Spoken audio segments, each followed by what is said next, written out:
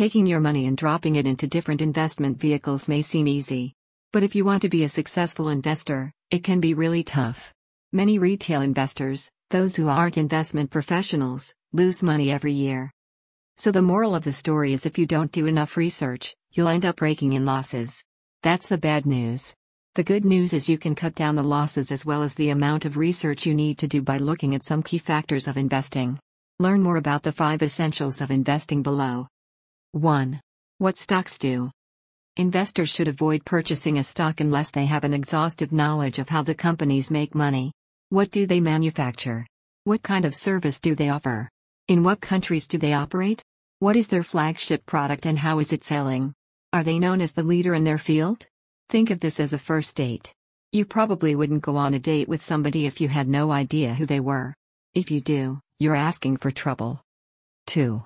Price to earnings, PE, ratio.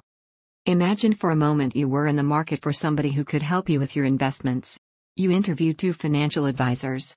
One has a long history of making people a lot of money. Your friends have seen a big return from this financial advisor, and you can't find any reason why you shouldn't trust them with your investment dollars. They tell you that for every dollar they make for you, they are going to keep 40 cents, leaving you with 60 cents. 3. Beta. Beta seems like something difficult to understand, but it's not. It measures volatility, or how moody your company's stock has acted over the last 5 years. In essence, it measures the systemic risk involved with a company's stock compared to that of the entire market. You can usually find the beta value on the same page as the PE ratio when reviewing stock research pages such as those found at Yahoo or Google. 4. Dividend.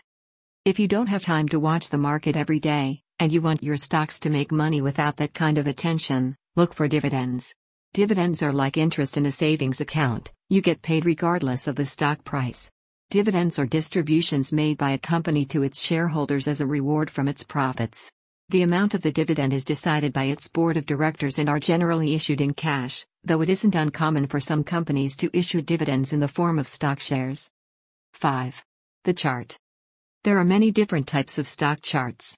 These include line charts, bar charts, and candlestick charts, charts used by both fundamental and technical analysts. But reading these charts isn't always easy. In fact, it can be very complicated. Learning to read them is a skill that takes a lot of time to acquire.